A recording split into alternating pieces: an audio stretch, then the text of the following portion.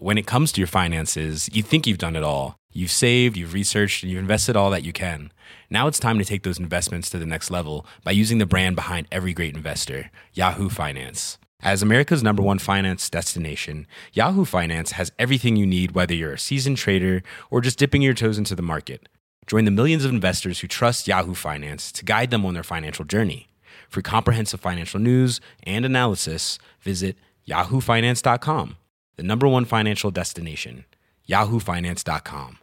Even on a budget, quality is non-negotiable. That's why Quince is the place to score high-end essentials at 50 to 80% less than similar brands. Get your hands on buttery soft cashmere sweaters from just $60, Italian leather jackets, and so much more. And the best part about Quince, they exclusively partner with factories committed to safe, ethical, and responsible manufacturing. Elevate your style without the elevated price tag with Quince. Go to quince.com/upgrade for free shipping and 365-day returns.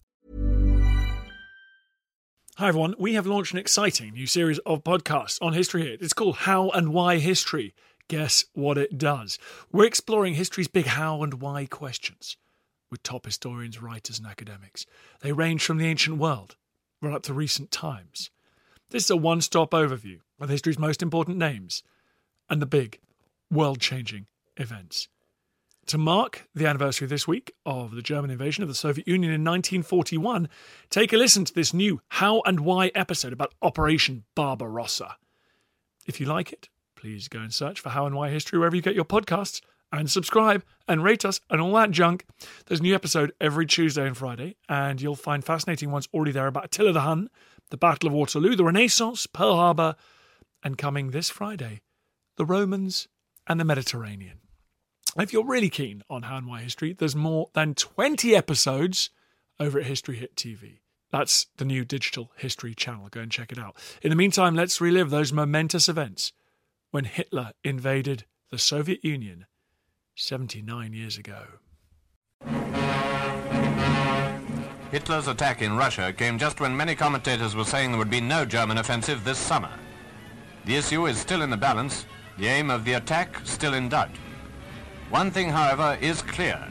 The German attack is a two-pronged assault in the direction of Kursk with the object of cutting the Volga line or of outflanking Moscow, or both. It's clear, too, that Hitler has massed his tanks and planes and men and thrown into this sudden onslaught just about the heaviest weight of material and manpower of any battle on the Eastern Front. And they're concentrated in two small sectors, intent on smashing through at any cost. Tanks have been sent forward 100 at a time, dwarfing in numbers even the tank clashes of the Western Desert. On 22nd of June 1941, the Axis powers launched Operation Barbarossa, the invasion of the Soviet Union. Over the course of the operation, the largest invasion force in the history of warfare marched into the Western Soviet Union, opening up the Eastern Front. But why did Hitler invade Russia? How did the invasion unfold? And how did Operation Barbarossa influence the course of the Second World War? In this edition of How and Why History, Charlie Mills puts the big questions about this escalation in World War II to Dr. Mario Draper from the University of Kent. This is How and Why History. Mario, thanks for joining us. Absolute pleasure. What was the historic relationship like between Russia and Germany? Well, I'm not going to go too far back in history, but I will go back as far as the mid-18th century, just to give us a starting point. And this is a relationship that oscillates from one extreme to the other, sometimes in the same war, right? So Prussia, which later becomes Germany, and Russia can often find themselves on the same side or on opposite sides in various conflicts from the mid-18th century all the way through to the Second World War. So during the 7 Years' War, for instance, which was 1756 to 1763, they are absolute mortal enemies, to the point where Berlin is invaded by an Austrian and a Russian force, and seemingly Frederick the Great's Prussia is on its knees, right? It's about to collapse. And then there's a change of monarch in Russia. Suddenly the Prussophile Peter III comes to the throne, signs a peace treaty, and they're all friends again and absolutely fine, no problems at all. Similarly, the Napoleonic Wars, various times they're in the same coalition, at other times they're against each other. So there's a large Prussian contingent that joins Napoleon in the Grande Armée in the invasion of Russia in 1812. So again, the same wars, the same periods, they're finding each other on either the same side or the opposite side. Going into the late 19th century, they were part of the Dreikaiserbund, the League of the Three Emperors, until the late 1880s when this was dissolved, which allowed Russia to fall into the sphere of influence of France and then also Britain in Triple Entente, which then later sees them on opposite sides during the First World War, until obviously the Russian Revolution takes the Russians out of the First World War and a peace treaty is signed at Brest-Litovsk in March of 1918. So a fractious relationship, to say the least, historically. How much did this relationship start to change then in the lead up to the Second World War? Well, this is a period of rapidly changing ideologies, of radicalisation, of dictators emerging left, right and centre. So, it's not just that you've got Stalin establishing himself in the Soviet Union or Hitler in Germany, you've also got Mussolini in Italy and later Franco in Spain. And these ideologies, they're all in many ways cut from the same cloth, but also radically different at the same time as well. So it's easy to say that all the dictators quite naturally would have got along. But if you think about it, Stalin's Bolshevism is far to the left of Hitler's National Socialism. So in many ways, they're not natural bedfellows. But much like the history of the last 250 years preceding this, they find themselves either friends or foes at different times, depending on what the situation is. So, for instance, they're friends during the period of German rearmament, because the Treaty of Versailles has prevented the German army from building things like tanks, from having its own air force, and what the Germans find in the Russians are a suitable host. They send soldiers over across the border to be trained up with these new weapons in secret, right, to give them some kind of base knowledge, for development, for experience. So that shows some kind of friendship. Yet, only a few years later, 1936, the eruption of the Spanish Civil War, they find themselves on opposite sides. So Hitler, very importantly for the nationalists, for the far right in Spain under General Franco, provides them with transports to get the army across from North Africa to Spain, supplies them with equipment and manpower in the famous Condor Legion. And on the other side, the Republican left, you've got Stalin sending particularly armour to support them, also military representatives and observers. And so the two are on opposite sides of a civil war. And then you get to 1939, and you have the Molotov-Ribbentrop Pact, the Pact of non-aggression, where the two sides come together almost in their mutual hatred of the imperialist and capitalist West to decide the fate of Eastern Europe, particularly Poland. And they declare spheres of influence and make sure that the other can't ally themselves to an enemy of each other, so just keeping themselves at arm's length, but on the same side. And this results then very quickly after the invasion of Poland by the Germans in September of 1939 in the Russians invading as well from the other side, nominally to liberate natural Russians, bring them into their sphere of influence, but later, as it transpires, this has been pre-arranged partition of Poland to keep both sides happy with each other for the time being. So the relationship actually mirrors what it had been in the last 250 years, at times friends, at times enemies. What did Hitler think of Stalin and vice versa? Difficult to say, really. The two men, as far as we can tell, never actually met. So there's no record of their direct personal interactions. So what we can go off is their reactions to one another's policies or things that they do, and this largely mirrors diplomacy. So at times when they're looking to mutually benefit, they're very nice to one another publicly in what they say about each other. But at times when there's a little bit more friction, it's not uncommon for particularly Hitler, it becomes obvious later in the war, to descend into one of those towering rages of his. So, for example, when Stalin decides to occupy Bukovina in the summer of 1940, Hitler goes absolutely berserk at this because it's starting to threaten German oil reserves in Romania. Right? So this is a direct provocation, a direct threat. And at that point, clearly Hitler's opinion of Stalin is not very good.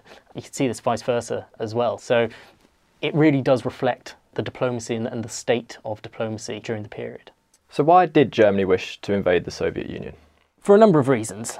This comes about as a result of the strategic situation in the summer of 1940, out of practical reasons as well as political ones. So from a practical perspective, the Soviet Union was the natural next target. So once they'd got rid of the threat posed by the British and French armies in the West in 1940, the next big beast is the one in the East. It's ideologically also the most obvious target because, as I've mentioned previously, National Socialism and Bolshevism aren't natural bedfellows. So if you look at the rhetoric of a lot of senior German officers, they see the next big struggle as being in the East, being against Russia, because if they don't take care of the Soviet Union, then sooner or later the Soviet Union is going to try and take care of Germany. So partly because Europe has largely been cleared of enemies, barring the Soviet Union, practically speaking, they then turn their attention, partly also ideologically as well. And let's not forget also that in many ways this is a good time to launch an attack against the Soviet Union. So only a couple of days after Hitler hosts a celebration for the victory in the West, where he raises a whole load of his generals to field marshals and this very kind of self-congratulating way, 2 days later he already suggests to them that Russia is the next target. And this is partly because the Soviet Union is seen as being militarily weak, or if not weak, at least not at the strength that it could achieve in the very near future. So they know that there is military reform happening, which is seeing the Red Army increase from what it had been 1.1 million men in 1937 to somewhere near 4.5 million men by 1940-41. So that they see that they're strengthening. So they don't want that to get too far into that process, because all of a sudden it's going to shift the balance of power between the two forces. And also they don't want the Soviet Union and the Red Army to recover from Stalin's purges. So in 1937-38 and again in the period 39 to 41, Stalin effectively decapitates the officer corps of the Red Army. In each of those phases, about 40,000 officers are quote unquote repressed. And you can understand what that means in most cases.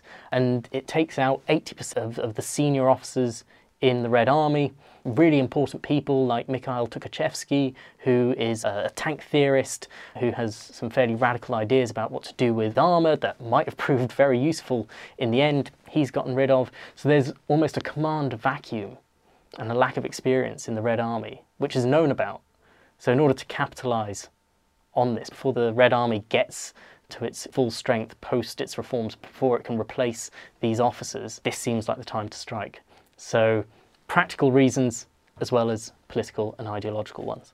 How spontaneous was this decision, or was it more well prepared than that? Not very spontaneous, I think. If we look at when Hitler first suggests the idea to his staff, we're looking at the summer of 1940. We're looking before the Battle of Britain really gets going.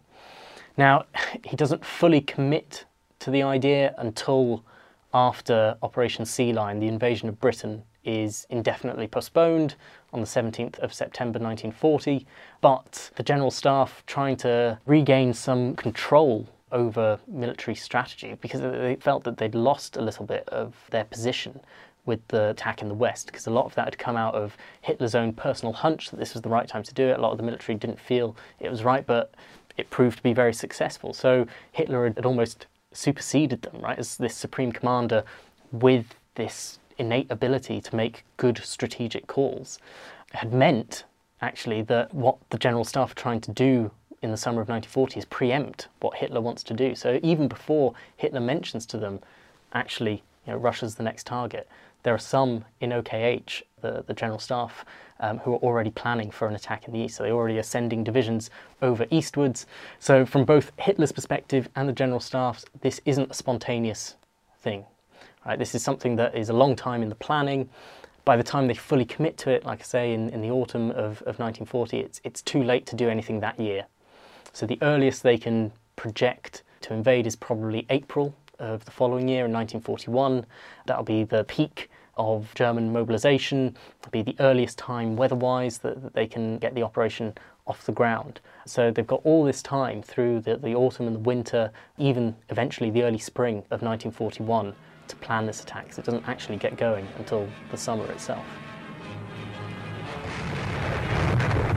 But the Soviet hasn't been taken by surprise. For weeks, to judge by their air raids in the neighborhood of Orel and elsewhere, they've been expecting a German push on the Kursk salient. They were ready, and the destruction of Hitler's men and machines in the first few days of the big battle has been enormous. Germans were wiped out in tens of thousands, tanks in hundreds, yet the figures in the Soviet communiques still mounted. Obviously, Russian losses must also have been great, but Russia's reply to the opening of the attack was powerful and prompt.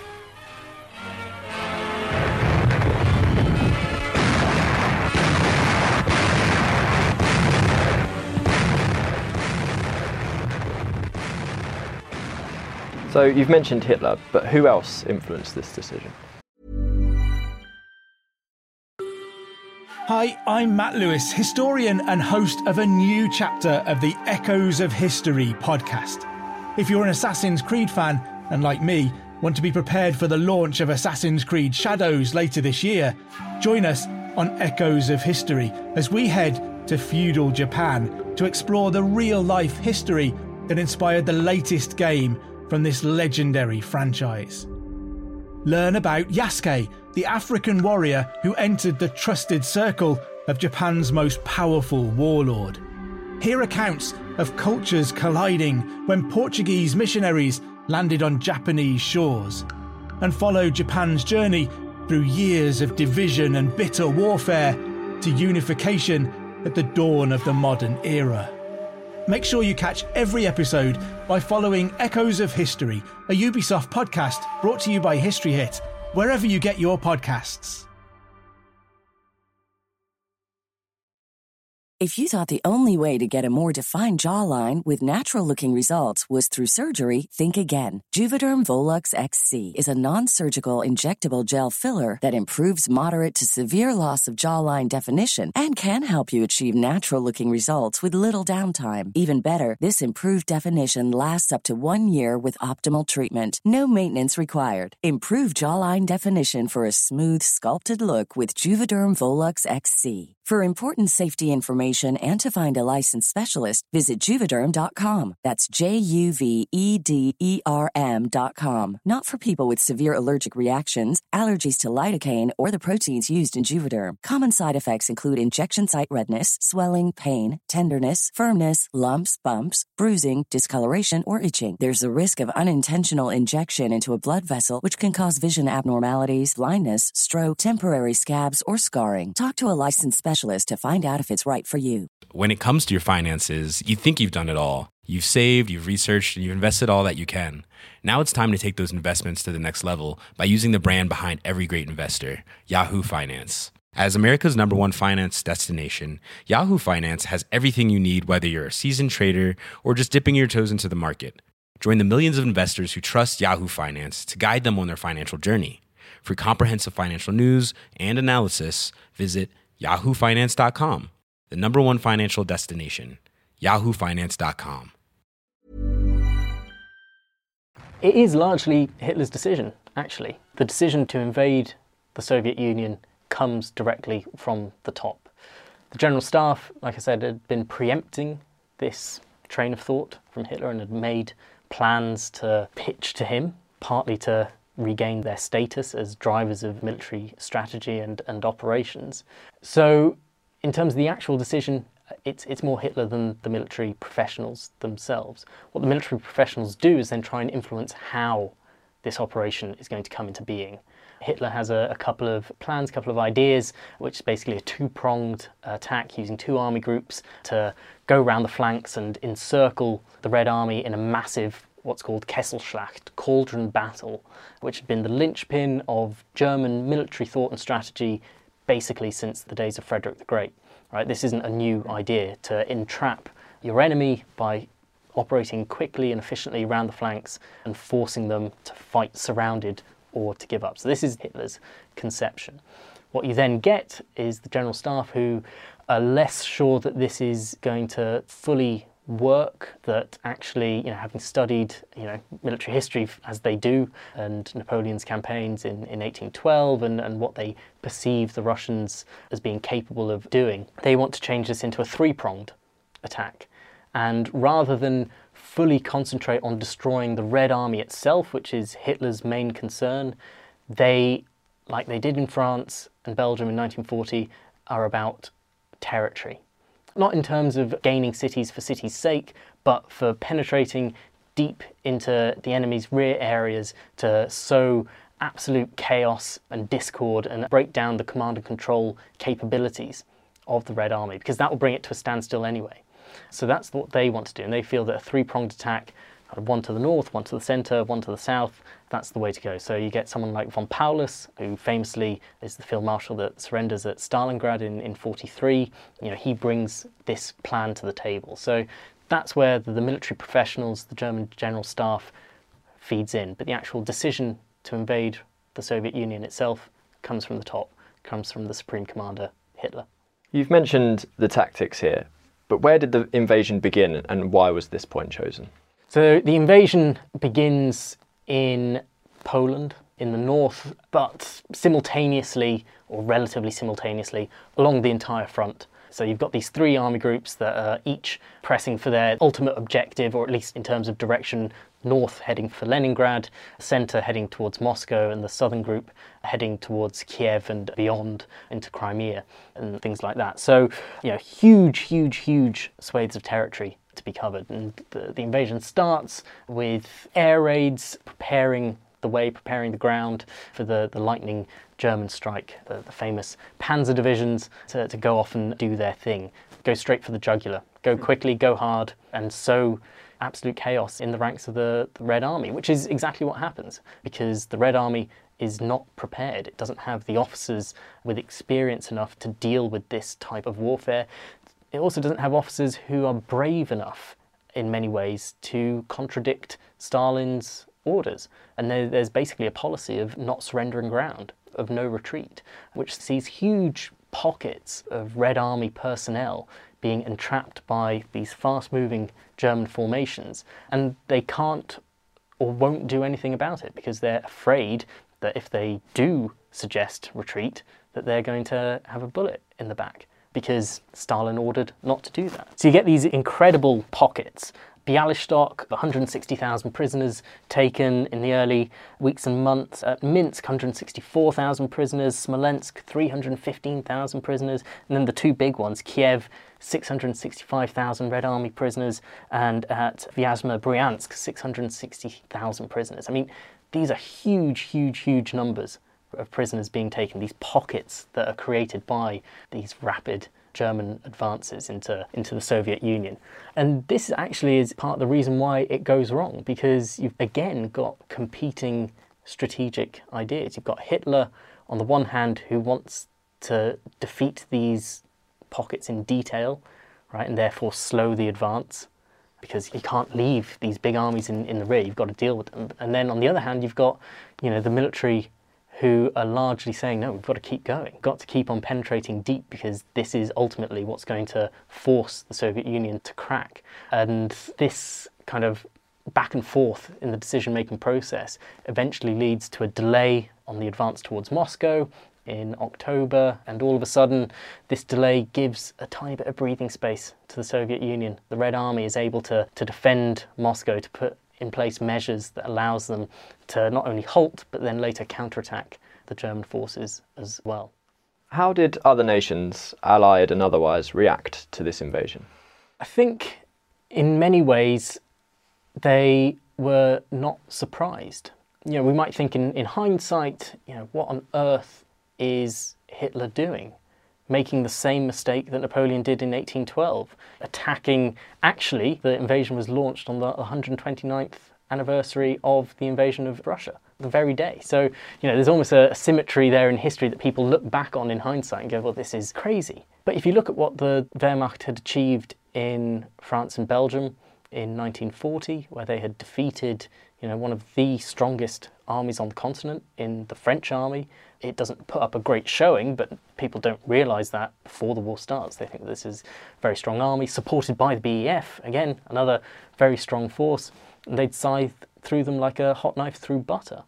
So there was no reason to think that similar things couldn't happen in the east, particularly given that the Red Army is not at the height of its powers in 1941, with this command vacuum, with this reform to bring more men into the army, but at the same time an army that is not fully equipped yet. It's got more tanks than all other armies in the world combined, 20,000 or so, but of those only really 1,800 are of any real use, in terms of the famous T-34 tanks or the KV tanks. So there's a feeling that this was going to happen, and actually the German army could well be successful here. From, say, a British perspective, I think there's almost a sigh of relief that not everything is being directed towards them anymore. The threat of invasion all of a sudden fades as a result, because there's no way that the German army could realistically launch two major land campaigns like that. In the States, it's almost one of apathy, in a sense. They really don't want to be drawn into this war if they can avoid it. If you look at Gallup polls, which effectively are trying to assess the mood and the opinion of the American people, many of them are happy to supply arms to the Allied powers, but what they really don't want to do is to get themselves involved. So if they can stay out of it, they will. So the invasion of Russia, okay, well, it's a shame for the Soviet Union. They don't really want to see fascism spread too much, but at the same time, not their problem.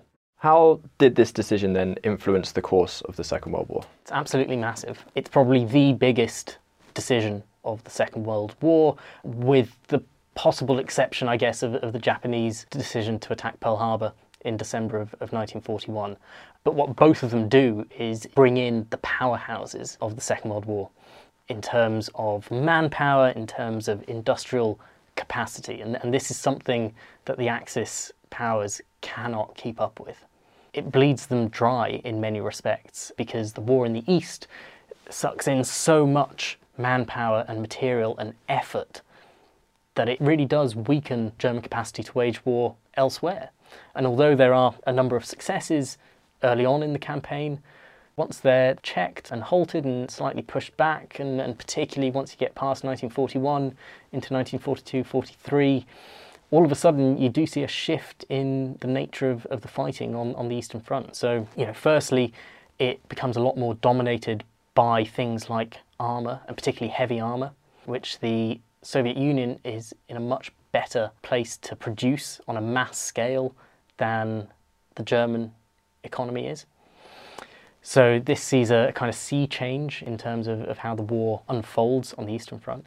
And equally, it's also massively important because Omar Bartov, a leading historian on the Eastern Front in the Second World War, has talked about the brutalization of war, right, and almost the barbarity of it on the Eastern Front. You don't see this anywhere else, really, in the Second World War, because these are two ideologies kind of being pitted against one another. Right, and there is absolute hatred and enmity between the two sides. And so some of the fighting, even though in many ways it becomes less technological and much more visceral and hand-to-hand combat, right, it is fighting to the death in many respects. And this takes a big psychological toll on both sides and takes a grip of them psychologically as well. So, people often talk about Stalingrad, this big symbol of the Soviet nation, because it bears the name of Stalin, right? It cannot lose that, same as Leningrad. It drives both sides into feeding manpower and material into this meat grinder, almost, which severely weakens the German army more so than it does the Soviet Union. And as a result, the ability then of the Germans to fight in North Africa, to fight the eventual invasion of Italy, to fight in Northwest Europe in 1944, once D-Day comes around, much reduced because of the time and effort spent dealing with the Soviet Union in the East. So what was the outcome of Hitler's invasion of the Soviet Union?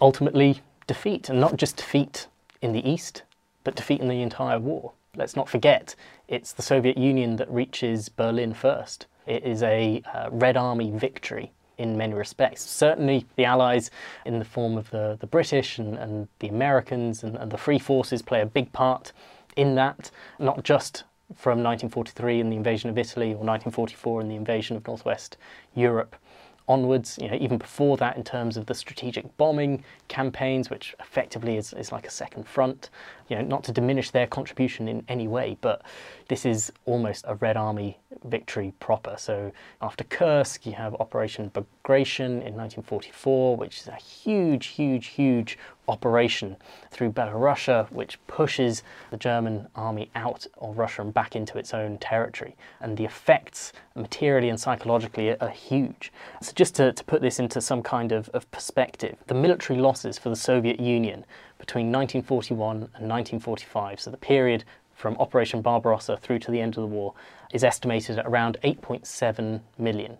Now compare that with the Wehrmacht, right, with German losses for the entirety of the war, 1939 to 1945, that's estimated at 4 million. So in terms of absolute numbers, it's 2 to 1 in terms of the Russians losing more men, but they have that manpower pool to draw from. So it makes it easier for them to replace those losses than it does for Germany. Similarly, with something like tanks. So it's estimated that the Red Army lost 96,500 tanks and self-propelled guns between 1941 and 1945, whereas this is more than the Germans were able to produce in the entirety of the war from 1939 to 1945. So this decision to invade Russia puts so much strain on the German army, on the German economy, that one tank lost for the Russians is not a big deal. One tank lost for the Germans is a massive deal. The Red Army can soak up these losses much easier than Germans. So ultimately, this plays a massive role in the overall defeat of the German army. Mario, thank you for your time. Thank you. How and Why History.